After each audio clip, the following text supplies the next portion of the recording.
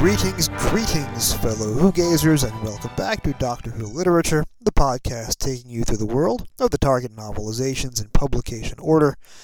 My name is Jason, and I'm your host on this journey, this very long journey, and our journey is going to be delayed by 1 week due to some recent events in the world of Doctor Who, and due to a slight schedule conflict with one of my upcoming guests.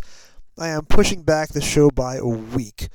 Anchor, the podcasting platform, has this thing where they divide your show up into seasons, although you get to decide the season boundaries.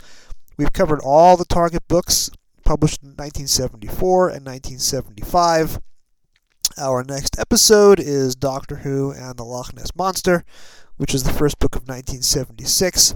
I've decided this is the ideal place to take a break between quote-unquote Season 1, 74 and 75 books, and quote-unquote Season 2, the 76 and 77 books. But your old pal Jason is not going to leave you hanging. I am dedicating the rest of this show to two features of Doctor Who fandom. Number one, we lost earlier this week Lynda Baron, one of Doctor Who's longest-serving recurring guest stars. She made her first appearance on the show in 1966 and her last appearance in 2011. If you think about it, that's an even longer stretch than Nicholas Courtney, who was 1968 through 2008. Obviously, Nicholas Courtney was a much larger figure in Doctor Who fandom, but Lynda Baron gave, for my money, 3 of my all-time favorite guest performances. And I've got a friend coming by to join me to talk about what Lynda Baron means to us in Doctor Who fandom. So here, fast falling prey to every cliche-ridden convention in the American West, is my good friend, Joe Ford. So fill up your glasses and join in the song. The Lord's right behind you and it won't take long. So come you coyotes and howl at the moon till there's blood upon the sawdust in the Last Chance Saloon.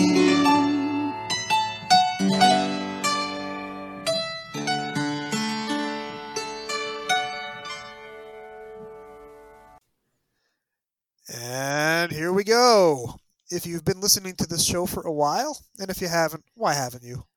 You've heard me mention often the Joe Ford Expanded Podcasting Universe.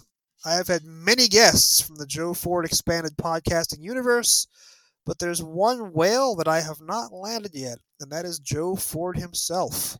And I have finally landed him, and he is here on Doctor Who Literature, the Target Books podcast, to not talk about a Target book, because Joe's going to do what Joe's going to do. Joe, welcome finally to the program. Oh man, I love talking with you. You make me feel like I'm famous. Do you know what? It's like the absolute Z-list sort of celebrity famous, though. You know, like it's so basically infamous, really, isn't it? Everybody knows you. You are the universal connector, and I think of all my guests so far, probably 95% of them have come to me through one of your shows first. Well, do you know what I do? So I looked over my shoulder to start off with, Flight for Entirety, Trap 1, things like that. And I was like keeping an ear out for who was really, really good. I poached all of them. Then I brought in a load of newbies, and now they're poaching them off me. I was already on Trap 1 when you discovered me about a little over a year ago for Hamster with a Blunt Penknife, but I have freely been poaching your back catalog.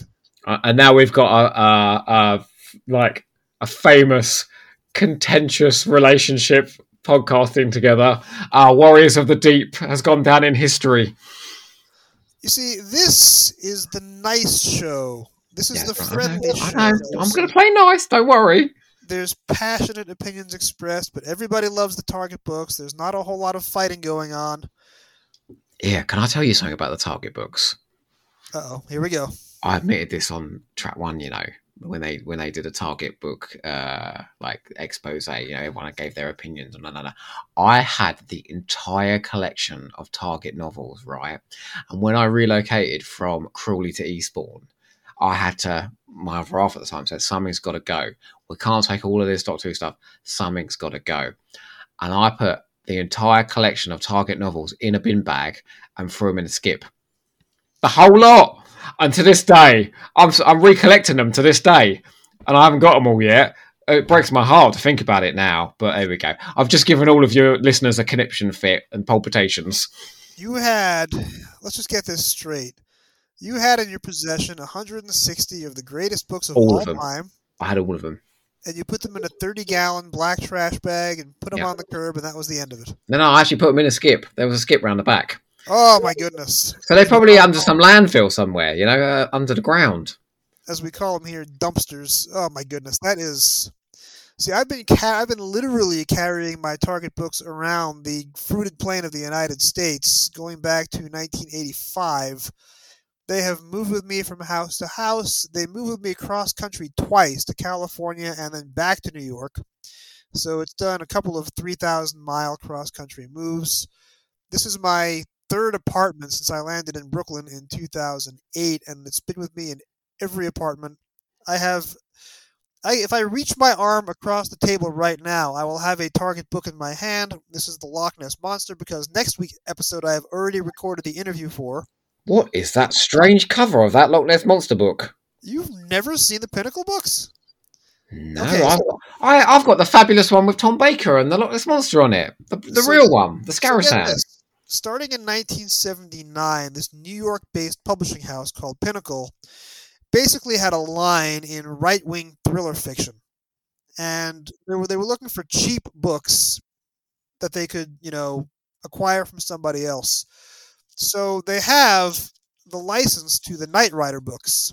And if you look at the ad on the back page, there's David Hasselhoff's remarkable face. There's 3 novelizations of Knight Rider stories, including my favorite title ever, Trust Doesn't Rust. Oh my God. So they made a deal with Target, and they got the license to publish 10 Target titles in chronological order, going from Day of the Daleks up through, I think, Talons of Wang Chiang was chronologically their last book. Because they not use the Doctor's images or things like that? Because I'm telling you, that Zygon looks very like the Vim Voce from The End of Time on the front cover of that book. This is the Pinnacle line had the Day of the Daleks cover has an actual growling ape instead of an Ogron. And a spaceship, a unit spaceship. A unit spaceship. What the hell is that all about? I've seen that cover. David Mann is a very accomplished, well-known culture artist. He has a Wikipedia page. He did all the covers. Later on, he started getting photo references to use. So the Zygon cover is actually a little more photorealistic than the Day of the Daleks one. Jason, they're striking covers. Do you remember when we did that commentary of the Space Pirates episode 2 for April Fool's Day? And I said to you, what if the John Pertwee era had been inspired by the Space Pirates instead of the invasion? Yeah. Well, maybe he was tapping into that, and that's why there's that unit spaceship on the cover. I'm pretty sure that the Valiant, which is the new series unit spaceship, was a direct reference from the Pinnacle books. Might possibly have been. But I'm assuming the books inside are the same, right? It's the same novel. Yes and no. They Americanized them, so they changed the spelling and they changed the punctuation. However, they did not change the dialect. I'm sorry, I'm going to say this. I realise this is an insult to you, but bloody Americans, honestly. Can't leave things alone, can you? Eh? These books were for American kids. We needed something familiar. We needed words spelled in our language rather than yours. But they left in the bad Scottish dialect for the character Jock on the first page of Loch Ness Monster. So they didn't change that. So Pinnacle, they had these 10 books, right? They were able to reprint the books every year. 10 editions in 10 years of every book. That'll do well for you money-wise. So these books kept selling and selling. And every time they did a reprint, they would change the logo color on the front cover. So there are some books where the logo might be in green, might be in gold, might be in red, might be in blue. And there are collectors out there who collect every variant of every Pinnacle book. No. Oh, some people got more money than sense, but God bless them. Now that we've got our book chat in, let's talk about the real reason that we are here. We are here to celebrate. We are here to honor. We are here to worship my all-time favorite Doctor Who guest actor. And apart from John Fraser and Logopolis, probably your second all-time favorite Doctor Who guest actor. And that would be... Lynda Baron. Lynda Baron, who passed away earlier this week as we record this on Friday, the 11th of March, 2022. It has been an incalculable loss. I have been saddened by the loss of Doctor Who actors and guest performers before. But I want to tell you, let me tell you a confession, Joe. It's just between you and me. Okay, Which, I'm ready. if you look at my listening numbers, that's pretty much all it is, you and me. Oh, shut up. Let me go and get the world's smallest violin. Come on. Since the first time that I watched Gunfighters, this would be late 1985, there has probably never been a day where I don't have the Ballad of the Last Chance Saloon in my head at some point. I mean, and that is the voice of Lynda Baron has been the one true constant in my head for years and years and decades now. Every time I saw an obituary on Twitter, I had "So fill up your glasses and join in the fun." Oh, listen, it just started going straight, and I'm going to confess something to you now. Are you ready for this? Uh-oh. I had that song, right? Because a lot of people find it very irritating, don't they? I can't think why. I think it's a marvellous way of telling a narrative in a Western comedy. I had it as my phone ringtune for nearly a year. And honest to God, if I was on a train or on a bus, it was hilarious seeing people's reactions. You know me, I don't care, But suddenly, on this silent train, there'd be Lynda Baron singing out. See, here's the thing about the song. Episode 1, Episode 2, these things are being written week by week. They have the same two verses over and over again. If you are watching this thing in movie format, which for a long time is the only way that it was available in the States, you would hear the same verse of the song over and over again. If you go on YouTube, there is an edit where they have every single verse from the ballad in one video. It's about 10.5 minutes long. The first 4 minutes are just all the same iterations of the same verse from episodes 1 and 2. However, Rex Tucker, the director, was a very smart man. And he said, I just can't have the same song in studio over and over again during the 4 weeks of recording. So I, Rex Tucker, am going to write new verses. And he wrote wild, crazy, insane comedic verses for episodes 3 and 4. So it starts off when the youngest Earp brother is conked on the head by one of the Clantons. And Lynda Baron comes back to the recording booth and she starts singing, so pick him up gentle and carry him low. He's gone kind of mental. And then the piano just goes crazy with the descending scales. Under Earp's heavy blow.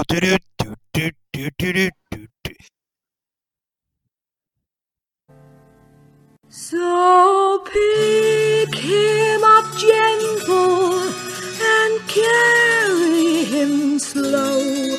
He's gone kind of mental. Under Earp's heavy blow.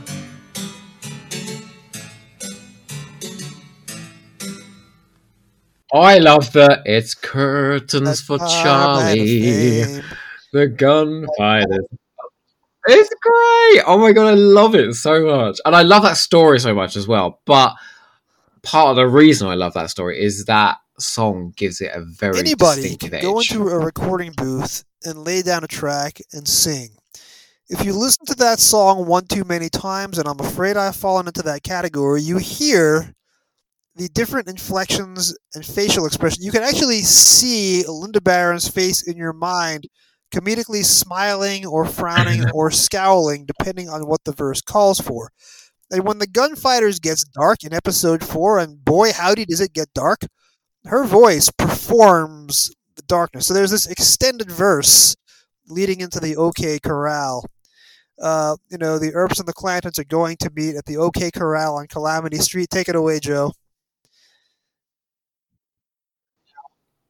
Oh no, I Earps don't know the and the words. Clantons, they played out the game. They played out the game, and we never more shall hear a story the likes of the OK Corral. And the song gets slow. I'm not even doing it justice. Beautiful. You are a wasted talent, Jason. I Miller. have Do you know wasted that? You are a many things wasted in my talent. life, and I have wasted a lot of talents, and I'm wasting a perfectly good singing voice right here. I know. I could not agree more. I mean, I think it is probably. I know we're absolutely celebrating Lynda Baron here. It's worth commenting that, like, this story for quite a while was a bit infamous, and the song was a bit infamous as well. But I feel like in the last sort of 10, 15 years, there's been a massive turnaround with the gunfires and the song, and there's just suddenly a I will renewed fan tell you that I appreciation first for the saw it in story. '85 on PBS, loved it, and then in '87, my local station got the episodic version. So I got that episode one cliffhanger, which is Steven singing and Dodo playing the piano, and it's the greatest. It is my ultimate comfort cliffhanger. If I am in a bad mood, I put on the cliffhanger to part one, where Steven performs and the piano is going nuts, and then the song bleeds into the closing credits. What is it? It's So your last chance of living. it's It's your great. last chance of right. It's your last. Yeah, I got the words wrong. Do you know what though, right? For years I thought Linda Baron was the one who played Kate. I thought that was her because she sings the song. Right. Well, she doesn't sing it, It's a does it? different It's voice when dubbed. Kate is singing it in part two. So anyway, when I got a little bit older and I bought Doctor Who: A Celebration, I read Jeremy Bentham's scorching review.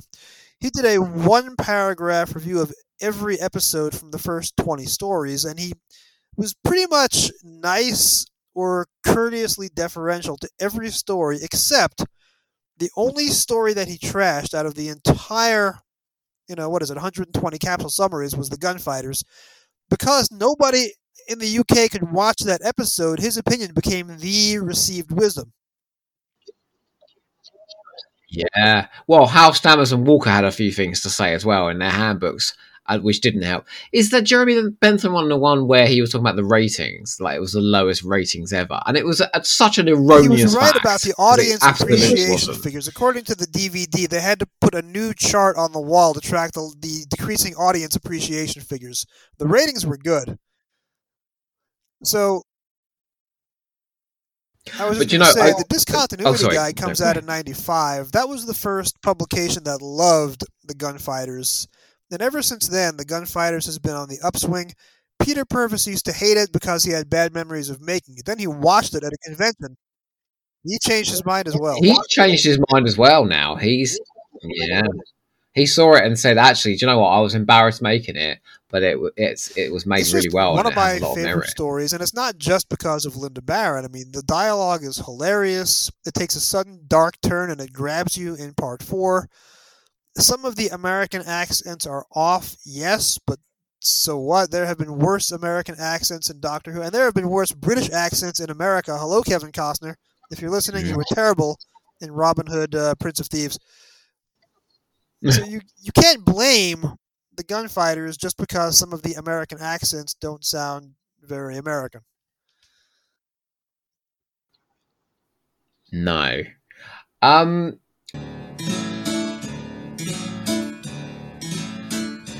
So the Earps and the Clantons are aiming to meet at the OK Corral near Calamity Street.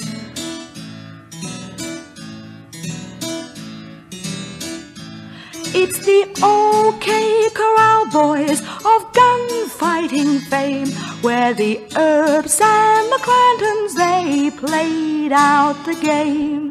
They played out the game, and we never more shall hear a story the like of the OK Corral.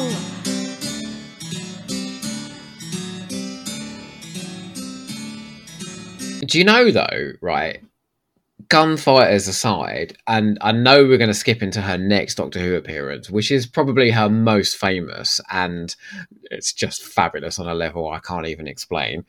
I am most used to seeing Lynda Baron in Open All Hours as Nurse Gladys Emmanuel. Now, that was a staple in my household when I was growing up.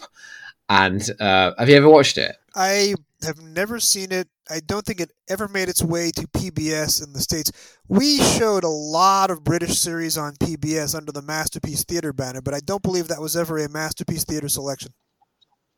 So it's Ronnie Barker, who is possibly the strongest comedian actor Britain has ever produced, and David Jason, who's probably second, and Lynda Baron is she plays this kind of like frumpy, she was beautiful nurse who's always rebutting this store owner's advances all the time, and but being a bit flirtatious with it as well, and always giving him, like a bit of hope that he's going to see some leg in the way that only 70s sitcoms can. And she was marvellous in it, and just beautiful as well. He was always going up ladders trying to get in her bedroom and all sorts. It was the 70s; it was a different time. But yeah, no, I think it's worth noting her performance in that, because that's the thing I think most Brits would recognise her from. When you were sitting there on the train and Lynda Baron starts singing because you're getting a phone call, did anybody recognize her voice and say, "That's Lynda Baron, that is"? Surprisingly, no. I'm just going to say, again, she doesn't appear on screen in The Gunfighters, but her vocals are so good and the lyrics are so good, especially at the end when Rex Tucker starts writing them. I love The Gunfighters, and I will not have a bad word said about it. And apart from folks who read about it in Jeremy Bentham's chapter in A Celebration First, unless you saw that first and it swayed you, at this point, I don't think there are too many detractors of The Gunfighters left. No, and if they are, well, they can bugger off, can't they? And I will say that the history is entirely wrong. Nothing about the history of The Gunfighters is accurate. It gets every single fact wrong. Yeah, but when has Doctor Who history ever been accurate? Have you seen Victory of the Daleks? I like Victory of the Daleks. Because I'm telling you now, Churchill was nothing like that, all right? Well, what about Enlightenment then? Now, I know you and me have talked about season 20, haven't we, in a lot of depth. Let me do a quick cross plug, because Joe, who has at least 3 podcasts that he headlines in his own podcast Expanded Universe, your original show, which is how I rediscovered you, because you and I were, of course, famously rivals on the Doctor Who ratings guide in print 20 years ago. And if you want to listen to my hamster on Logopolis, Joe and I will exchange some careful words about our respective reviews on the ratings guide from many, many years ago. I never knew that you was my rival. This came as a massive surprise to me, but then I think we were referencing each other in reviews and things, weren't we? So, yeah. It was more you were the review directly under mine, and you were obliquely trashing my review without saying that it was mine. So, I've got to say, can I just say something very quickly, right? And it is about target novels as well. Is that your target novel reviews on the Doctor Who ratings guide are marvelous, and I don't think there are other reviews like that go into that kind of depth. Like, you quote the prose, you talk about the structure, the characterization, the differences in. And I remember I spent an entire day, trawling through the Doctor Who ratings guide, finding every target review that you read.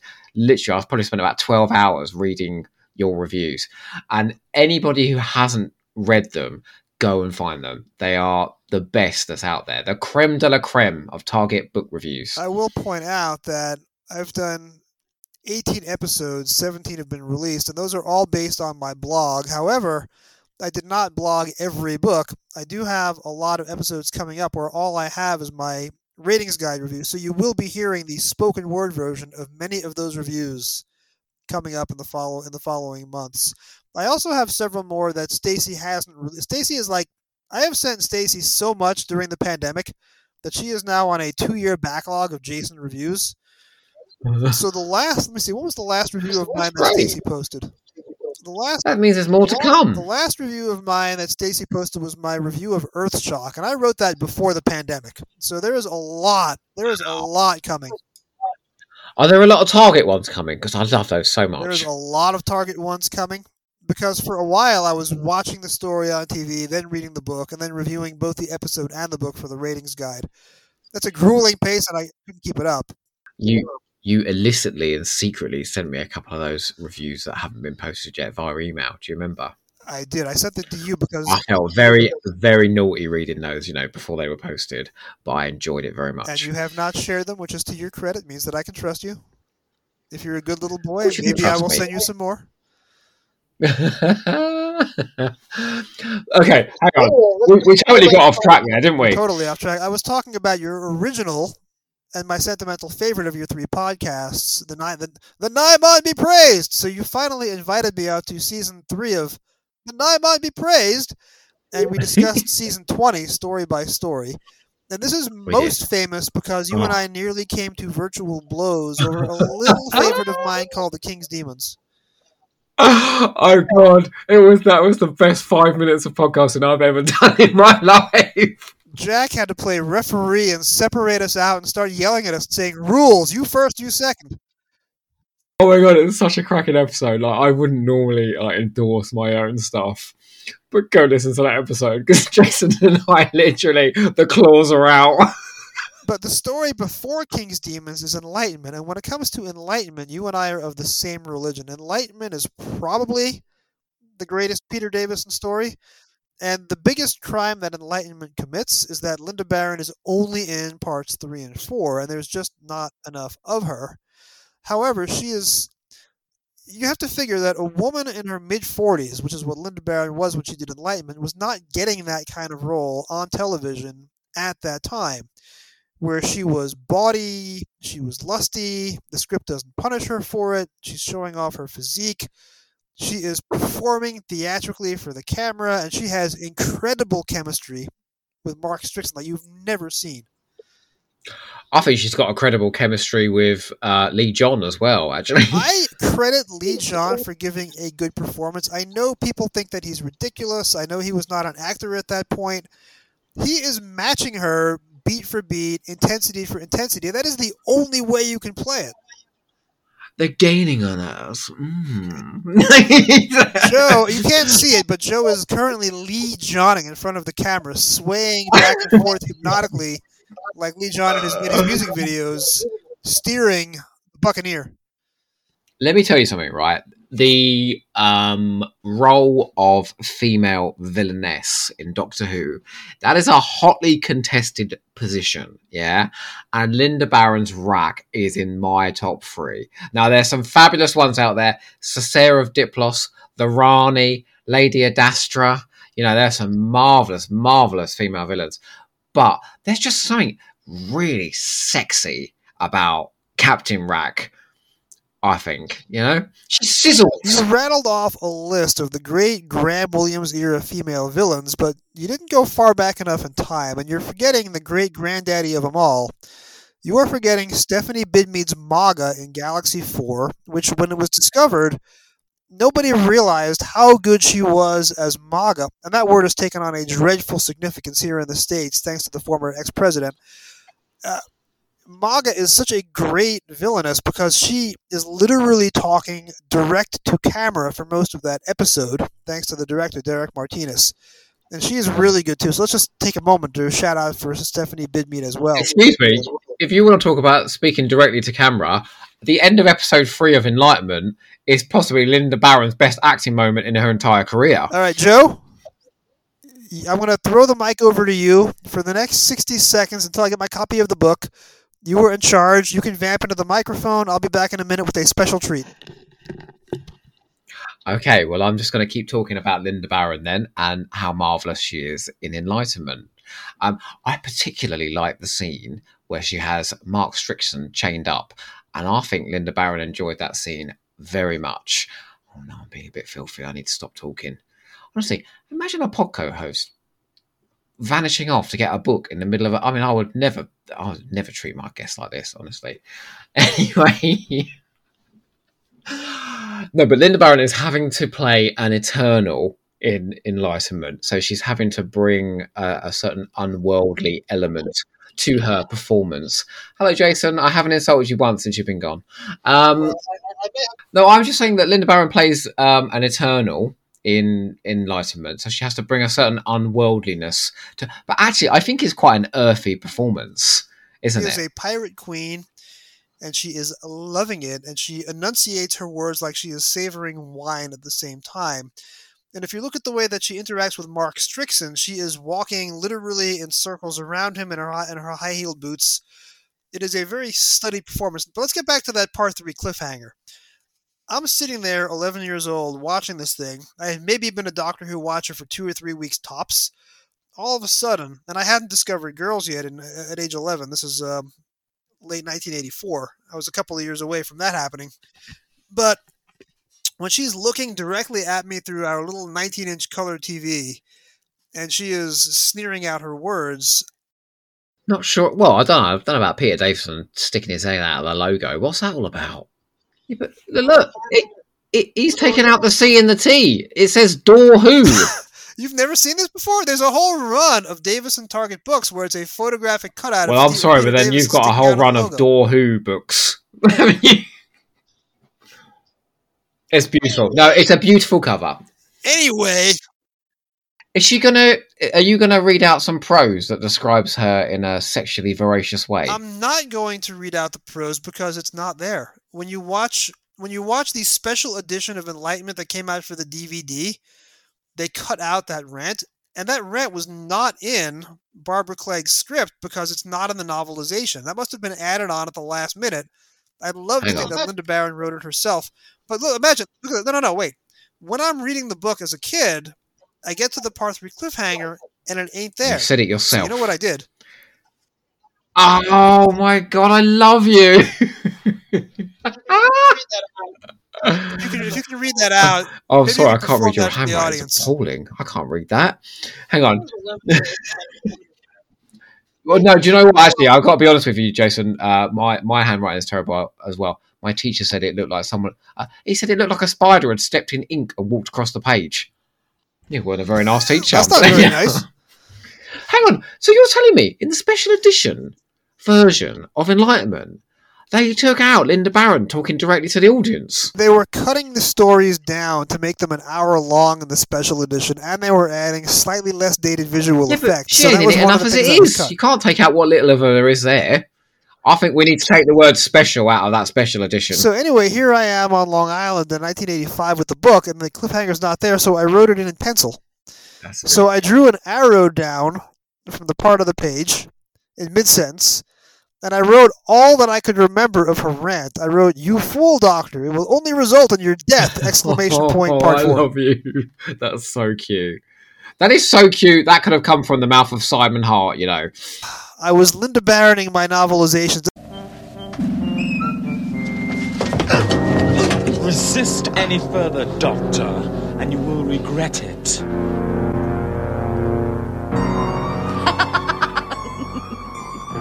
Oh, Doctor, you're such a fool. Did you really think your ephemeral mind could defeat me? Lost. All that awaits is your ultimate destruction.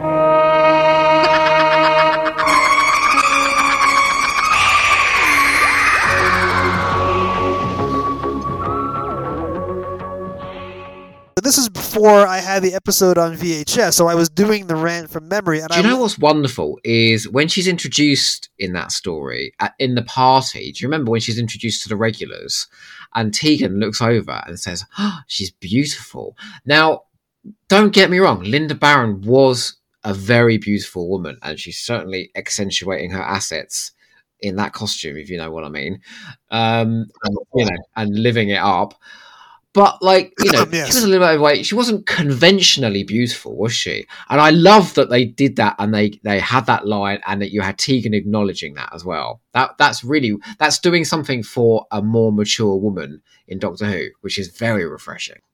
Had Doctor Who been an American production instead of a British one, I'm not sure they cast someone like Lynda Baron to play that role. It would be someone in their 20s, wouldn't it? I mean, American conceptions of what beauty is have changed over the years. However, in the mid-'80s, I don't think that the Lynda Baron, woman in her mid-40s with that kind of physique, I don't know if that gets shown on American screens. I really don't. Now, I'm not going to sit here and say that is like a massively complex performance, because I don't think it is, but I don't think it's needed. What is needed is somebody that draws your attention, chews the scenery amazingly, and chains up Turlo and behaves in a very threatening. She's fabulous. She's just fabulous in Enlightenment. You need to have a villain that you can root for. It is either a villain that you love or that you love to hate. The worst thing Doctor Who can have is Cavan in the Space Pirates, who is such a boring, flavorless villain. That's not what you were saying when we did the Space Pirates commentary. You were saying that was the best story of all time. That was an April Fool's Day episode, Joe. But what's fabulous is that sequence where she's in the room with the eye and her head's, and it's visually mental, that sequence, isn't it? And she's there, she's doing a full-on Servalan maximum power with her arms wide. Oh, she's just loving every second of it. I mean, it is a delicious performance. And again, parts 1 and part 2, the Doctor is not on the Buccaneer yet. He's on the Edwardian racing yacht. Captain Stryker does it's a good performance, but it's not a very fun performance because he's not chewing the scenery. When Lynda Baron shows up, flips the story on its head. And then she is the Black Guardian's agent, and she is playing up to it. And then she has Lee John as her number 2, so the two of them are a great double act. And they don't show her death on screen. You are allowed to think for several minutes that she has won. They do, but I wish we'd seen her death, because she would have given a heroic performance at that point. But there's one thing I really, really love about this story is there is an element of sexuality to it, and I think that definitely comes from having a female writer and a female director. You've got Barbara Clegg writing and Fiona Cumming directing. And then, you've got fabulous women acting in it, Janet Fielding and Lynda Baron. And what I really like is she chains up Turlo. And I did talk about that a little bit when you went off for a little wander there a second ago. Joe, I give you the keys to my podcast, and what do you talk about? BDSM. But she's clearly like flirting like mad with Mark Strickson whilst threatening him. It is a bit sadomasochistic, but she also is very flirtatious with Janet Fielding as well in those scenes, and I really like that. This is like the parting of the ways 30 years earlier. That is exactly true. It took until the Chibnall era to finally get that same combination of female writer, female director, female lead. Enlightenment, I'll say something else. Enlightenment is a very careful story. It knows exactly what it's doing, and it's amazing that it survived Eric Sayward's script editing. In part 1, you're on a 19th century Edwardian racing yacht. The only characters you see are men, because the Eternals are cosplaying based on what they see. If you go to the Edwardian world of the 19th, all you're going to see are men. She's doing this on purpose. And then she pulls the camera back in part 3, and you get the women running the show, and they're so much more effective than the men. And then you have the relationship between Mariner and Tegan. Any woman knows what it's like to have to fend off the advances of a male who doesn't realize that you're not interested and just keeps going after you because he can't read the signals. Enlightenment is the first Doctor Who story to ever lean into the female side of that chase rather than just showing the male side. Rack doesn't care whether you're interested in her or not. She's still going to pursue you hotly, But you know what's unfortunate about that, and I think it denies Lynda Baron a really fantastic scene, is that story is the last of a trilogy. So the climax of the story has to be the Black Guardian, the White Guardian, the Doctor, and Turlo. Whereas I think if this had been a story in its own right, then she would have been a part of that climax. It probably would have been the good Eternal, the bad Eternal, the Doctor, but basically in every single Doctor Who story, the villain of the piece is part of the climax, and yet she's summarily executed before that to make way for, and that's a shame, it doesn't detract anything from her performance, and how eye-catching she is. But it is a I would shame. love to know what the original script had for its last 15 minutes, because all that stuff that you get on screen was written by Eric Sayward to conform Enlightenment to this Black Guardian, White Guardian trilogy. She didn't write that stuff at the end. That's all Sayward. So you have to wonder how her script ended. And I guess we'll never know, unless someone out there has it. I don't know. Maybe it'll be when the Blu-rays finally come out for season 20. Maybe we'll finally get to see it. If somebody has read it, I've never seen a summary of it.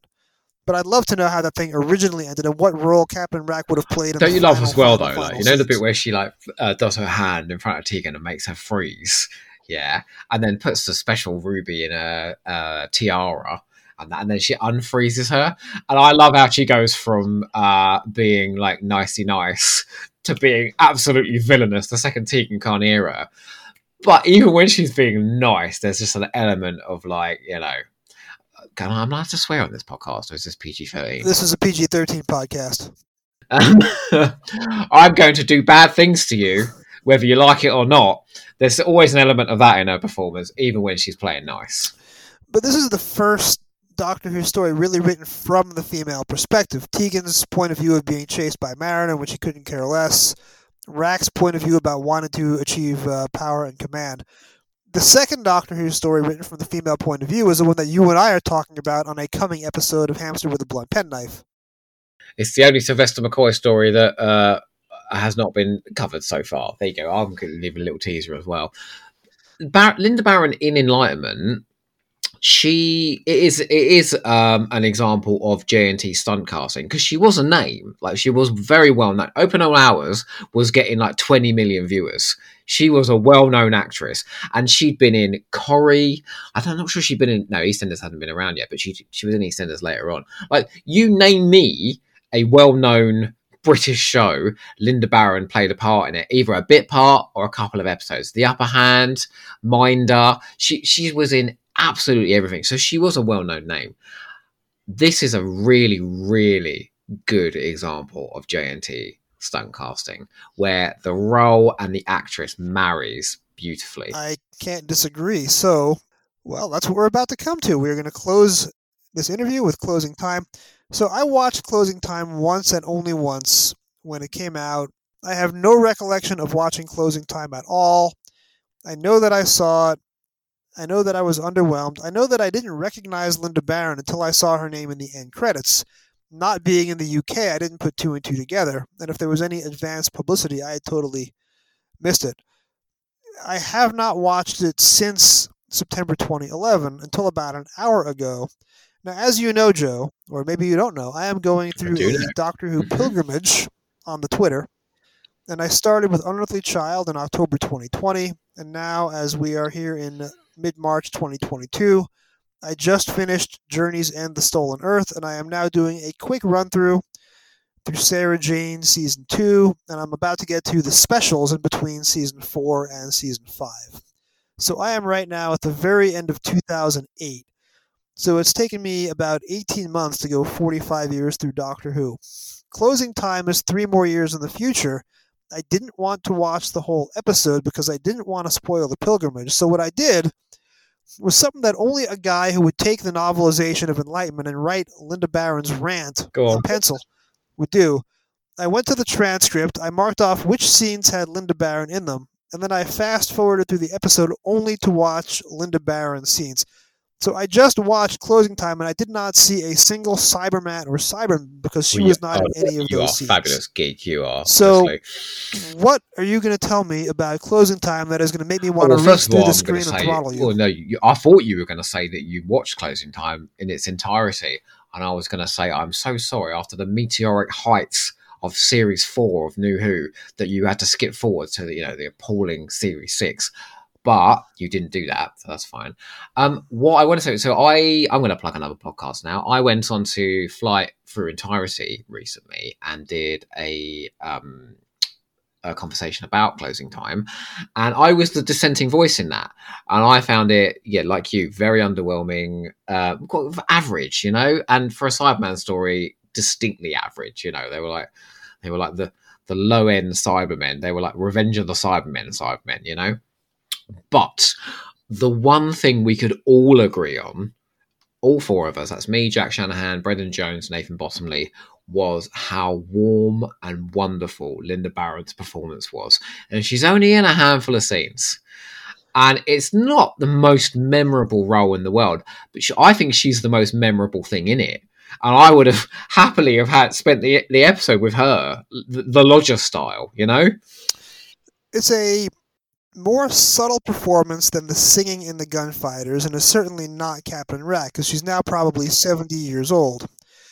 She's playing, the cashier, like floor manager. She knows everything about the store, and she knows everybody's relationship, and she has all the gossip. And she has, as opposed to Rack, who had this cruel twinkle, Lynda Baron as Val has a warm twinkle in her eye.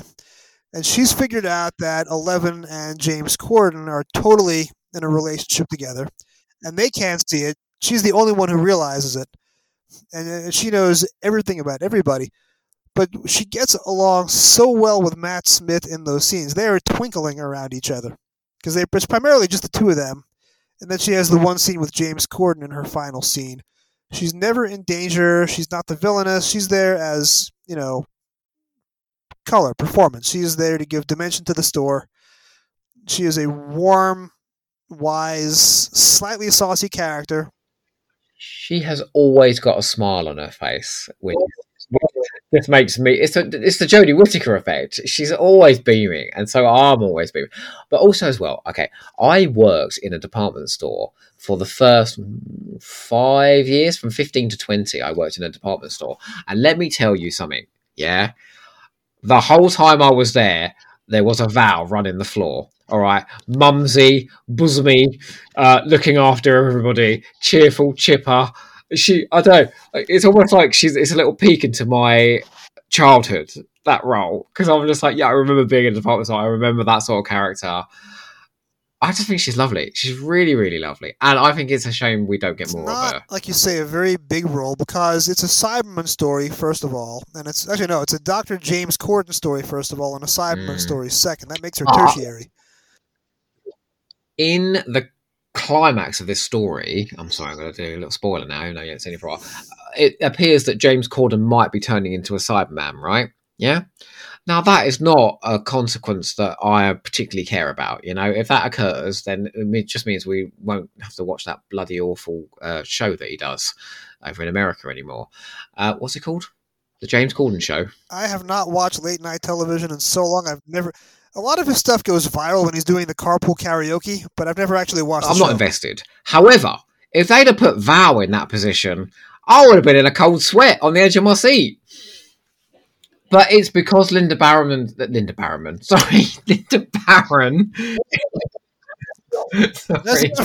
so wonderful in the role. She exudes amiability. And how different is that from Rack? In her 3 performances on Doctor Who, she gives 3 very, very, very different styles of acting, and she is... But it is worth noting as well that there was a fair amount of pre-publicity about Lynda Baron being in Closing Time, and there was lots of pictures of her behind the counter looking jolly, and that's because, quickly diverting from Doctor Who again, she was never out of work. So, and obviously I'm English, so I saw her in pretty much every show that she ever appeared in. She was a very, very well-known face. And this is an example of Stephen Moffat doing a bit of stunt casting in the JNT mould. And again, it pays off. She's brilliant again. Well, Chris Chibnall does a lot of stunt casting too. And I think for the most part, Chris Chibnall's stunt casting really, really works. And bringing over his torpedo from the US, Chris Noth, maybe doesn't work quite so well, but that's a story for another day. One of the best villains in New Who. He's so comic book. I have been a fan of Chris Noth because he was on Law & Order, which is my show, and I've been following him for 30 years. He has recently gotten into some Me Too trouble, and that may put a damper on his career, so we might never get him back to close out his trilogy. Jason, there's nobody safe. Character. It's literally nobody up to, everyone seems to be up to no good. It's no good, is it? The point is, I love Chris Noth. I didn't love the character that he was assigned to play by Chibnall. However, stunt casting, Generally, I like it. Even when this, so, I mean, look at, for example, Nicholas Parsons. Nicholas Parsons is an example of stunt casting. I had never heard of him in the States. I just saw a guy giving a really intense, thoughtful, pained performance as Wainwright, and I was taken with it. I didn't realize he was considered stunt casting. I didn't realize he was playing against type. I just thought he gave a great performance. So it helps coming at this from the States when you don't know who the actors are, when you can enjoy them just for the performance they give. And I'm rather than exactly for the same name when on I the closing watch. credits. I'm a massive Star Trek fan. I've got a Star Trek podcast, but I don't really know when I'm watching this if a very famous American is suddenly in an episode. So it's very interesting that where you watch the show, where you've grown up, absolutely determines sometimes how you react to certain parts of it. But looking at Lynda Baron as a whole, you get a marvelous singing performance in The Gunfighters. You get a marvelous villainous performance in Enlightenment, and you get a marvelously warm performance in Closing Time. However, I would have liked a fourth showing for Lynda Baron, where she just could own the story, because she doesn't own The Gunfighters, and she owns 2 episodes of Enlightenment, and she owns every scene she's in Closing Time. But I would have just loved just one more big showing for her, and it could have been something completely like diverse and different, because she's already proven in those 3 roles absolutely that she's an actress that can of many hats. It would have been nice to have her kind of as a Ruth Doctor type, someone who's just the lead for one episode and then gets to go and do her thing somewhere else. But you're right, we never got Lynda Baron as the principal guest as a star. Ruth Dr. Starker, you should be the showrunner. That would be amazing. It's never going to happen. I can run this little podcast, and that's what I run right now. So let's give you the last word. Do you have any more Lynda Baron impressions for us? Do you know what? Like, when I put on the spot like this, I can never think of any lines. I love it. I love her. What is it? What's your intention? Sabotage? Doesn't she say that at one point? Yes. I can absolutely see her hands on hips behind Lee John while he's at the wheel. So I'm doing it again.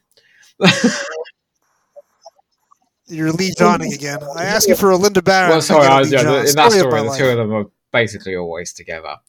I will say again that I really wish she'd had an exit scene, a proper exit scene. And I know they're trying to like build suspense in the climax to like, oh my god, maybe Rax won the race. But they kind of blow that pretty quickly that she hasn't. So it would have been nice. Would have been nice. All right, well, Joe, it's been great having a chat with you about Lynda Baron, our mutual favorite. We will have you back on in a few months to talk about an actual Target book. I will not reveal which one yet. Can I say one more thing before I go?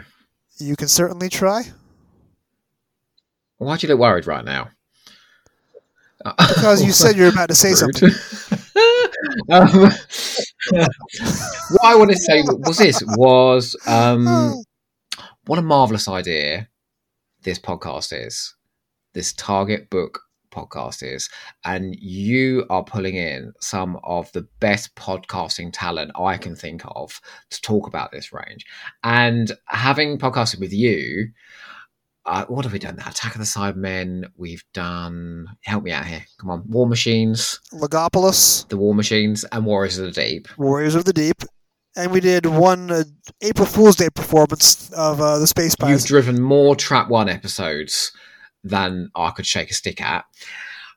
Like, it is about time, frankly, that you authored a podcast, and I'm really pleased it's about. I just wanted to say, I think focusing on something like this, which might seem a little niche, but actually I think Target novels are embedded in Doctor Who fandom very, very fondly. That this is a basically unexplored corner of Doctor Who podcasting, and it's about time it's here. I will give credit to Tony Witt, who runs the Doctor Who Target Book Club podcast. He goes in story order. So he started with Unearthly Child in 2016, and he has just gotten through City of Death. He was a guest on this show for episode 7. We talked about Day of the Daleks, and I've done one episode of his podcast, and we're in negotiations to get me back for a second appearance with an upcoming late Tom Baker story. So the way my show differs from his is I am going in publication order. I'm talking about the evolution of the line and the evolution of the prose, and I'm looking for the operational art of Terrence Dicks. So I'm doing what he does. I'm just coming at it from a different angle. So my show is meant to be a companion piece to his. And I don't know if the market can bear 2 separate Target podcasts, but I'm going to try it for as long as I have an audience. If I come at you with an opposing opinion, you come right back at me. If I come at you with a compliment, you deflect away from it straight away. You're a humble man, Jason Miller. It is my professional training as an attorney where I cannot let any statement go unchallenged, Well, even if I agree with the it. last word on this podcast, and you knew that was going to happen, right? And that is, to quote the 1996 TV movie, "It's about time." I hope you don't mind my saying, Doctor, but I think you look ever so sweet. You and your partner and the baby. Partner, yes, I like it. Is it better than companion? Companion. Sounds old-fashioned. There's no need to be coy these days. I've not noticed anything unusual around here lately, Val. Well... Yes. Mary Warnock saw Dom Petheridge snogging Andrea Groom outside the Conservative Club on his so-called day off golfing. Yeah. Maybe this wasn't such a good idea after all. And then there's that silver rat thing. What? And that was the one, the only, the incomparable Joe Ford, who you know from podcasts such as Hamster with a Blunt Penknife, and then I'm on Be Praised, among many, many, many others, joining us to talk about Lynda Baron. Coming up next is an interview with a good friend of mine who is one of the foremost collectors of the Doctor Who novelizations. Let's take a listen to a chat I had earlier with Dale Santos. So Dale, I first met you at Gallifrey 1 in Los Angeles probably about 5 or 6 years ago, and you are one of the fixtures at the convention, so I always make it a point to come up and say hi to you whenever I'm down there. And you've been a great help to me in filling in some of the remaining holes in my collection. So when I was a kid, which is when I assembled the bulk of my Target books, I was not collecting the peripheral stuff. I was not collecting the Companions of Doctor Who, which are those 3 books in the mid-'80s. I did not collect the quote-unquote lost stories from the canceled season 23. And I only had the 1980s cover variants because I was not collecting in the 70s. I was too young. And you've been a big help to me in filling in the remaining holes in my collection. But what I don't know is how and when you became a Doctor Who fan here in the States. Tell me a little bit about that. Well, it started actually I believe it was around the mid-'70s, maybe a little earlier than that. And it was just a quick, they were showing it not on PBS stations, which became, it's, as you and I both know, that's became the home for years and years for Doctor Who. But it started actually, I think it was either CBS or NBC. I think it was CBS was playing some of the Pertwee ones out of order. And I had no clue what I'm watching. And that was the first little touch of it. So I forget if it was 72 or 75. I'm a teenager. It's like, what am I watching? I remember it had Alpha Centauri in it because that kind of stuck in my craw. So then we jumped to about 1980. Okay, and I used to go up to Berkeley, California by the UC Berkeley campus. And I had a friend, and he was all into like horror, famous monsters and Filmland magazines. And I was more of a comic book guy. But I would go to a bookstore called Moe's Bookstore. It had a lot of cool used books right on the main drag there, Telegraph Avenue. You had bookstores, record stores, some head shops, selling pipes and whatnot. Hey, it's Berkeley, so what do you expect, right? So That's exactly right. I've been there. I think I may have just picked up, as I recall, the first book was that Avon book from 1967 that came out. It's a paperback that was really the first American release of a paperback in America. That's probably I was just dabbling because I kind of remembered, that wasn't that program, but I wasn't sure about anything.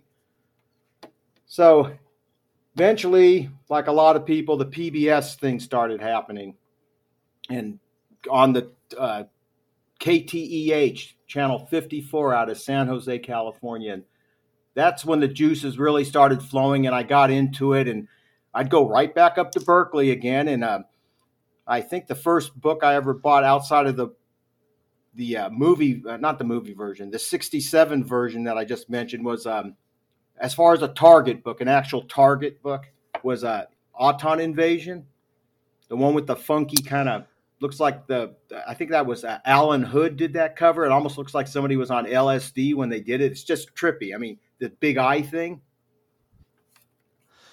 See, the Auton Invasion that I have is the 80s release, so it's got the blue spine, and it has an enormous octopus dangling in space, I stand wrapping corrected. its tentacles around the planet Earth. I'm talking about Terror of the Autons. I stand corrected. Oh, got it, yes. So I covered Terror of the Autons about a month ago on this program, and it's a little more realistic than the one that we got on television. It's an actual octopus/squid hybrid with, like you say, the huge glowing eye looking out at the camera. Now, the 70s version of that is much preferable. That's the one with the Peter Brooks comic book illustration, and that's one of the ones you helped me upgrade to.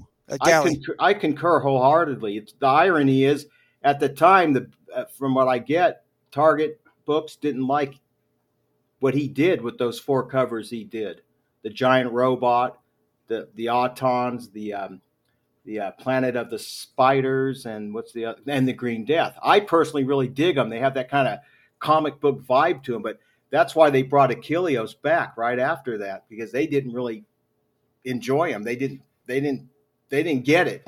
I get it, you get it, but they didn't get it, that they're pretty cool looking. They were not listening to the collectors. Yeah, thank you. But that kind of started the juices flowing, and that's where that was kind of where, bearing in mind, this is in the 80s where there was no internet. I would buy things from the United Kingdom, and it was either a brutal phone call that cost you an arm and a leg, or you sent a letter, and people over there would send you back photos or whatever. It was really, I mean, we haven't made so much nowadays in that sense. God, I mean, it's great. The world's shrunk. You can just use eBay or whatever, Facebook, on and on. But that kind of started the juices flowing with the collecting. Yeah, I was lucky enough to live in an area where my local bookstore would have 2 shelves worth of the Target books at any given time, and they had such turnover that when I would go every 2 weeks, it would always be a completely different set of books on the shelf. Oh, man. So I was lucky enough to get most of my collection within a 5-year stretch between 85 and 89, and then I bought the stragglers as they came out, and the couple that I missed I was able to get when I was going to the Visions conventions in Chicago in the mid to late 90s. I got the last 2 books that I hadn't purchased off the shelves in the late 80s, so that was Power of Kroll and Horror of Fang Rock. Power of Kroll being my very last of the Targets. How long did it take you to complete your original collection, your first, I guess, 160? Well, bearing in mind I've been doing this so long that at the time you didn't have them all out, right? I mean, you didn't have all 100 and... What are we at? If you add all the variants, what is it, 160 something? I don't mean the variants as far... We're talking about the original... bearing in mind, they started this in the 80s, so they were still putting them out, is what I'm trying to say, right? So I think the line finally closed out in the mid-90s with the 2 John Peel books and the Barry Letts adaptation of the radio play, Paradise of Death. I was pretty religious about getting them all, so that would right about when those, what was it? Evil of the Power of the Daleks, Evil of the Daleks, and maybe Paradise of Death, and that kind of is construed as the last of the Target / Virgin books, probably right when they came out. So by 1994, you have pretty much the entire collection. You have one of each book, right? I do. By then, I definitely had every one of each book, and I don't even know if I was getting into the trying to get all the first editions at that point in time or not, but I know because I'd been doing it so prior, doing it a lot earlier than a lot of people. Some of what I had were the earlier variants, meaning the block logo 12 that I really love, or the 4 Peter Brooks covers, which are really awesome. I just love that comic book vibe he has with them. At what point did you start going back and getting all the cover variants? So the 3 or 4 different covers for a given title, for example. Probably in the 90s to a certain extent, but then I kind of took it to the next level and wanted to get every edition. Meaning, if you had 8 copies of a Doomsday Weapon, different issues, what would you call it? Different reprints and whatnot, I would get that just started probably in the last 5 to 10 years where I said I want to get every one of them, because I used to get hardbacks once in a while at a place called Dark Carnival, which was another really cool Berkeley, California. Wasn't on Telegraph though, like most of them, and I'd go in there and so the hardbacks, I never aggressively went after those, which I kind of feel sorry I didn't, because at the time I probably could have got them for a lot. Obviously, they would be a lot cheaper than they are now. But just probably within the last 5-10 years, I started going, nobody's put together every edition, every reprint of these books. So it'll give me something to do since I'm not going after these hardbacks. So kind of just, I don't know, I got to the point where I have all the books. What can I do next with them? And that kind of evolved into going after my quest to get them all. I'm still missing a few, and I'm always upgrading them, or at least trying to, which is frustrating, but it's fun. It's all good fun. I always tell people, when this stops becoming fun, give it up. If it's not fun anymore, if there's too much competition or fighting, I see that a little bit with these hardbacks, where it just seems like, it should be fun, not, to me, it's all about the fun. But probably 20 plus years ago is when I went saying, what can I do now in between getting the books and then deciding what else can I do? Because what do I do now? That's when the artwork thing came to mind. Oh, original Target book artwork would be cool to go after. So I want to talk about the artwork in a moment, but just to fill in the conversation about the cover variants. See, absolutely. I stopped at 1 cover for each book. And I'm only just now starting to go back and upgrade some of my original covers. Okay. Let's take a book like Doomsday Weapon, like you mentioned. Doomsday Weapon would have the original block cover variant. Then it would have a couple of different reprints with different covers and different logos. And I think the last Target Doomsday Weapon probably has one of those neon tube early 80s logos. And then you have Pinnacle here in the U.S., where they released 9 or 10 different editions of Doomsday Weapon. There was 10. And the Pinnacle logo, every time they release an edition, they would change the color of the logo from gold to green to red to blue, for example. So, at a conservative estimate, how many copies of Doomsday Weapon do you have? Wow. Probably about somewhere between 7 and 10 easily. Easily. Wow. And here's the funny thing. You mentioned Pinnacle. They're like, that opens up a whole new can of worms, because whereas with a Target book, you can look in it and go, okay, this is a second edition. It says as much. Lots of times those don't really tell you correctly what edition it is. You'll open it up and say, well, wait a minute, this can't be a second, because I have a second over here and this one was price pointed differently than this one. So they can't both be seconds. It's frustrating and odd how they were printed, the Pinnacles. And as you mentioned, when they would re-release the Pinnacles, they would change the color a little bit on the logos. Like I have right here, I have Loch Ness Monster right here. There we go. And this is the gold logo. So looking at the copyright page, I'm pretty sure that it's the 6th edition because of the string of numbers at the bottom under the Pinnacle address. Okay. There's the 9876. To my mind, that's the 6th printing. Got it. And this was the 1979 release. So this probably came out in 84 or 85 if they were doing one printing a year. Okay. So I'm going to stop at this 6th printing, and I'm going to stop at the gold I'm not going to go back and collect every different Pinnacle, which has all the different color variants. But do you have multiple copies of Loch Ness Monster? I do indeed. I have multiple copies of all the Pinnacles. It's another one of my little quests that kind of fits in with trying to get all the editions of the Target books themselves, which is what's a blessing is you get to a point with those Target books, they didn't re-release, like a lot of the Davidson and up to the McCoys. There's no more. There's just so many, and you get one and done. if we're not including the Blue Spines, which opens up the next kettle of fish. I am deliberately excluding the Blue Spines from this conversation because I don't have any Blue Spines. If I were to go down that road, it would be a very bad place for my bank account. No, I hear you, man. The majority of those aren't too horrible, the price point wise, but there's a few of those that they're really difficult to find, especially in decent shape. Granted, 1992, God, they're 40 years old, aren't they? Or is that 30 years old? Oh. So.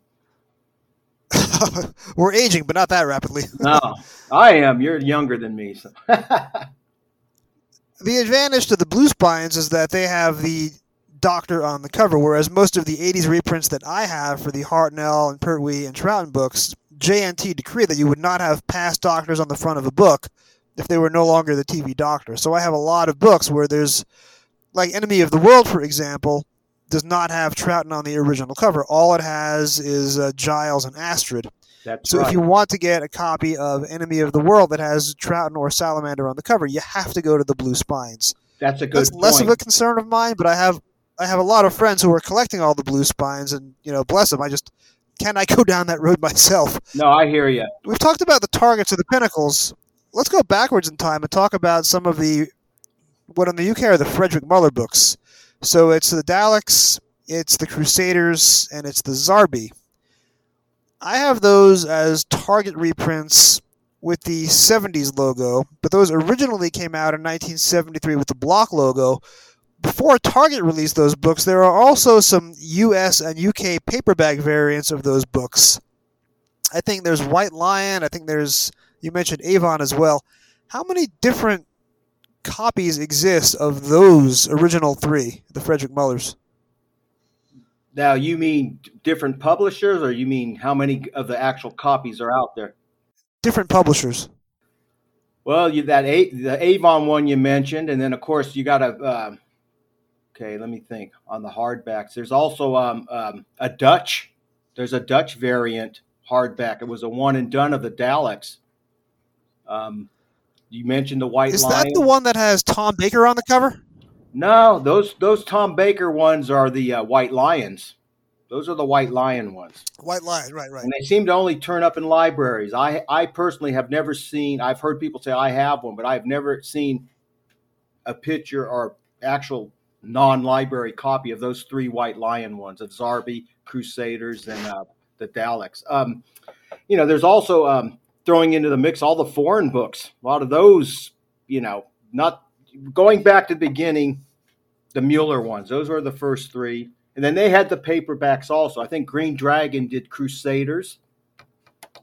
And, and then there was one with kind of a illustration of he almost looks Pertwee-ish, even though it was done in the 60s for the Daleks. I don't think there was a paperback of the Zarbi in the 60s. Not hardback now, but a paperback. There's a Green Dragon, and I think Armada maybe was the name of they're the ones who did the Daleks, and they did the Crusaders. Yeah, those two. But I don't think anybody did a paperback variant in the 60s for the Zarbi. You had the hardback that, like you mentioned, you had the re-releases of those three. I myself, I'm so particular on those, and it's not like impossible to find those with a really high-grade cover on them. I have a really beautiful example of the first Mueller. It's pink. The next two editions are not pink. They're kind of camouflage green kind of color, the second and third of the hardback of original Mueller Doctor Who and the Daleks. Oh, because Zarbi was the second book and Crusaders was the third, so I'm surprised that Crusaders would have a paperback edition, but the Zarbi would not. You figure as the last of the original three, the Crusaders would have been the hardest to come by. I concur. I kind of scratched my head on it. Maybe they were just dabbling in the field, and bearing in mind this isn't Target now. We're before that. I don't know why they did that. The funny thing about the Avon variant, which has kind of a funky looking toy, Dalek toy on it, that's the one that they put out here in America in '67, I believe. I think that was Avon Books. The funny thing about that is it's the toy on it is a Hertz Plastic Molders Dalek, which was it's an actual toy that you could have bought. They came in a plastic bag with a header card. They actually had a mechanoid also. So I mean, most people, and then they use like sparklers on the cover. It literally looks like sparklers behind a toy. It makes me laugh because obviously they didn't have any reference material. They just, we'll put this toy up here and we'll put some sparklers and boom, nobody will care. But yeah, that's the first three, and I'm still pursuing those. I still pursue those. Those are three, Jason, that are, because I'm so, I've could have gotten copies over the years of the original Crusaders and the original Zarbi, but those two in a really high grade condition, if they've eluded me, I've always passed them. That's just not what I want. But the second and third editions of the pink covered Mueller for Doctor Who and the Daleks, that's a tough one. Those two I can't. I've seen them, but they're usually pretty battered up. So, but it's fun. It's part of the quest. The quest is the quest, as somebody once said. That's right, as as Underworld, right? As Trog Harris. So I'm cheating a little bit now. Yeah, Herrick. I'm cheating a little bit and looking at the Wikipedia. So you're right. There was never a paperback release of the Zarbi. So Armada did a paperback of Daleks, and Green Dragon did a paperback of Crusaders. There you go. With their own internal illustrations. And then White Lion did the Tom Baker hardcovers in the mid-'70s of all three of them. But at that point, the Target hard paperbacks were already out. That's right. Interesting. That's right. So let's talk about the cover art then. When did you start collecting the original cover paintings? Probably over 20 years ago now. It just seemed kind of an, bearing in mind, I don't know if I ever told you this, but I had one of the largest collections of 1970s and 60s toys in the world. I bought them from a lot of the Brits over the years, and that was my thing more than the books. But when I decided to part with all this stuff, it went to a good friend on the East Coast. The one segment of it that I couldn't get rid of because it's what started my passion for the Doctor Who, the whole thing, were the books. So after, as we were talking, I got all the books, and it's like, okay, and this is prior to me wanting to get every variant and every, edition. It's like, well, what do I do now? And I thought, you know what? What's more cool than original artwork, man? I mean, the books are the books, and they always will be the books. But I go, to have the original artwork would be something else. So the opportunity arose to purchase some from a friend in the UK who had actually met, I guess he met Chris Achilleos in person. I know David J. Howe was able to get some of the original pieces. This, unfortunately, was at a time when nobody wanted them, so I guess Chris needed to move them along to, get some finances going. So they kind of came through my friend named Mick Hall, who I've known for God. He goes back to the era of, okay, I'm writing him a letter and he's going to send me some photos. And if we talk on the phone, I can only talk for 10 minutes because it's going to, way before the internet. That kind of started it. And I think the first ones I got out of him were a Claws of Axos and Abominable Snowmen. Those were probably the first Achilleos ones. So how many of the original cover paintings do you have now? Let's see. I have 9 of Christos Achilleos bits. I think I have. Bear with me here. I'm trying to think. This 9. I have a couple Skeletters, Crusaders, which would be the re-release, and State of Decay, Horror of Fang Rock, Jeff Cummins. It's a gorgeous cover too, with the lighthouse beam sticking out. It's interesting, Jason. If you were here to look at it, it's tiny. It's like just a little bit over a book size. Whereas some of the others, See, like I was say, imagining a huge 12 by 15, right? I mean, some of the Pearson bits are big like that, and some of the Christos Achilleos are what would you? They're probably almost album size, but some are bigger. Planet of the Daleks is one that would be bigger. So in if if we're including some of the later ones that I picked up from Christos, like Vengeance on Veros. And another thing about that, I'm not sure if you knew this or not. That actually, when he originally did that, he was supposed to have. This is not the original Vengeance on Veros Target book, but that re-released the BBC / Penguin or whoever did, and you see him on the cover. I think he did that one, a Sylvester McCoy and a Davidson one. What's missing from that is they wouldn't. He had a noose around Colin Baker's neck, and nope, you can't use that. So that's why I bought that artwork at Gallifrey. Because I'm not like into the controversy of, oh wow, they couldn't even use, they took the noose off, and he wasn't happy about that because it took away from what he was, the expression you saw on his face. I think I have sorry, I'm babbling, but I'm trying to tell you, I'm trying to think. I always know what I have Achilleos wise. I have 9 of them because that's my main thing. I think I have about 15, maybe 16 original Target bits. That includes blue spines now. That's a terrific gallery, though. And you at the last gallery you had on display, you had I think Chris Achilleos Demons cover. Is that right? The original Demons cover. Yeah, it was. Sorry, I stand corrected. That was the Damons. Yeah, and the thing is with that, it wasn't really there to flog it. It was kind of me just paying my respects to Christos because he was a friend, and I just love his artwork. It's almost like back when AC/DC put out Back in Black. It was actually paying homage to Bon Scott, their singer who had died. But they didn't put on it for Bon. They just said Back in Black. This was Dale's way of just showing it kind of. I didn't, anybody in the know like yourself would get it if they know me. And if they didn't know me, but they had some knowledge on the books, they'd know that was an Achilleos piece. But I didn't want to sell it, really. I just wanted to show it off, to be kind of my way of just paying my respects to the guy. He was a good guy, nice person. Oh yeah, I purchased direct from him 2 or 3 years ago the original Dinosaur Invasion cover with the word "clack" on it on a T-shirt, a blue T-shirt. Iconic.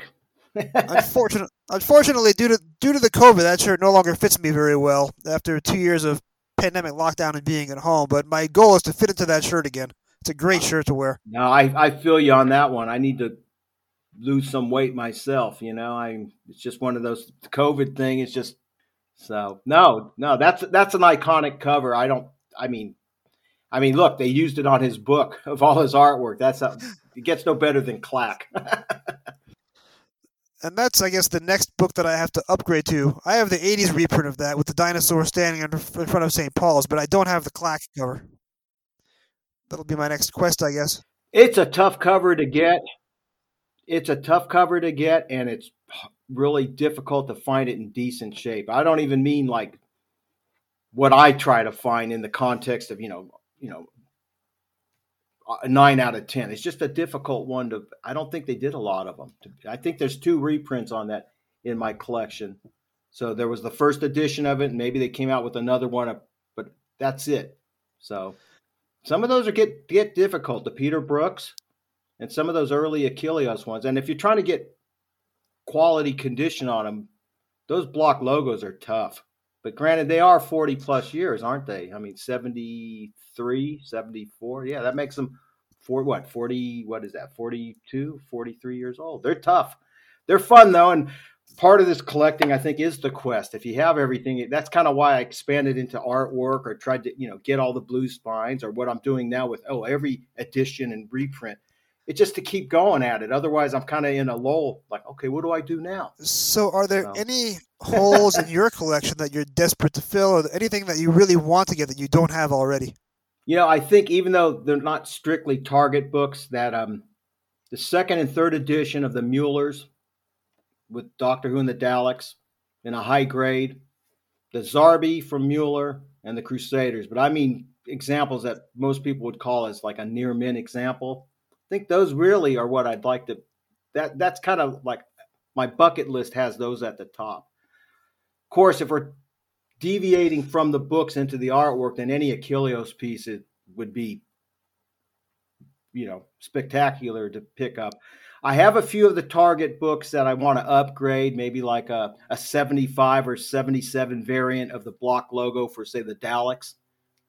Which is kind of weird because you're almost going into the other logo. What do we call that? The kind of Tom Baker logo?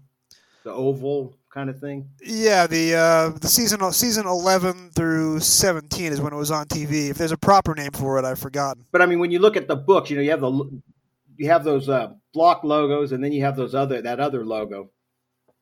So that's probably it, to be honest, Jason. Those hardback Muellers and high grade. And there's a few, and they're not really that rare, but I haven't been real aggressive. It's just like, I don't have the 3rd edition of the Unearthly Child or something in that vein. But those are probably the ones because I had all the foreign ones, the Japanese, the French, the one-off Brazilian one, the Dutch, the Turkish ones. I had the Portuguese ones. I'm Portuguese. I think we were talking a little bit about that. I had all those at one time, but I just, I can live without those. Now, granted, if the original artwork on some of those came up, boy, I'd be first in line trying to pick one up. The Portuguese artwork is pretty bizarre, and the Japanese artwork is really bizarre. But I mean that in a good way. So yeah, that's about it. I've seen the displays of some of the Japanese cover arts on the Facebook group, and that's just some incredible artwork. I guess my last question for you is, what is the market like for the original cover art? How do you come by those, and are they auctions, or are they all in private hands by now? Just a few of them came by eBay, and that was years ago. Most of them are mono. You know somebody, I know you, and you and me are interested, and that's how it goes now. It's really... I haven't seen anything eBay-wise for quite a while on that Target artwork. So it's a select group of people that most of the people that own it just love it. Price point-wise, it's hard to assess what, there's an old saying about how long is a piece of string. What I will say is, of course, the Achilleos ones do, and not just because he passed away. They've always demanded the most. And rightly so in my mind. I'm a little biased because, like I said, he was a friend and I just adore his work. But it's a very small group of people that have it. I mean, I can name them literally on one hand of the people that have. I'm talking specific to Achilleos now. Maybe 5 or 6 collectors out of the 28 covers, and there's some missing. I don't know if I've mentioned that. Oh, which ones are missing? Dalek Invasion of Earth was on its way to me and was stolen in international customs in New York years ago now. Bummer, man. 10th Planet was Chris gave it to a friend for some reason to borrow, and it never arrived. And what's the cover with the Brigadier on it? Is that Auton Invasion? It's got Pertwee, squid-looking Auton, and I think, is that the Auton Invasion? Yeah, the Auton Invasion by that one's missing. And there's no background, at least with me, I have no background story with that one. Meaning the one was stolen X amount of years ago, broke my heart, and then the Chris, somehow he gave 10th Planet to somebody and it went missing. And the other one's a mystery. I've mentioned it. I put it out there, but I've never had anybody go, oh, well, that was... But all the rest of his do exist. The Peter Brooks are missing. I don't know. I've asked David Howe about that. It's funny. Yeah, I mean, I like it. It's just an extension of it. And anybody will tell you, I don't care which artist did these. When you actually see these in person, and I don't just mean the Achilleos, any of these pieces, they look so much better than what they did on the book, Well, Dale, thanks so much for taking some time to talk to me. Really appreciate this, and hopefully I will see you at the next galley before too much longer goes by. My pleasure. I've never done one of these, so hopefully I did it admirably enough to qualify for some time on your podcast. And thank you for thinking of me, Jason. Appreciate it. Talk soon. And that was Dale Santos, the Target collector and the art collector, coming to us from Northern California. That'll do it for this episode of Doctor Who Literature. Thank you very much for bearing with me. If you'll notice earlier, I did have some audio difficulties recording with Joe Ford. There was a little bit of cross-talk and asynchronized tracks. I've repaired that as best I can, and I hope you enjoyed it. And of course, I want to thank Lynda Baron for all the contributions she made to Doctor Who over the years. And you heard her voice, which is from selections of The Gunfighters and Enlightenment and 2011's Closing Time, her final performance on Doctor Who. Thank you very much for joining us on the Doctor Who Literature Podcast. You can find me on Anchor, Spotify, and Google Podcasts. You can also follow me on Twitter at Doctor Who Novels, that's Dr. Who Novels, and I write about Doctor Who on Twitter as well under the hashtag Doctor Who Pilgrimage, that's Dr. Who Pilgrimage. I am also on the Trap One podcast, and I have a couple of episodes coming up there. You can find that on all your podcatchers, plus trap1.podbean.com. Please drop me a line with your comments, questions, and suggestions. Next time, we are venturing into the 1976 Target novelizations, starting with the first one by Terrance Dicks, Doctor Who, and the Loch Ness Monster. Thank you again for joining us on Doctor Who Literature, and whatever you do, keep turning the pages.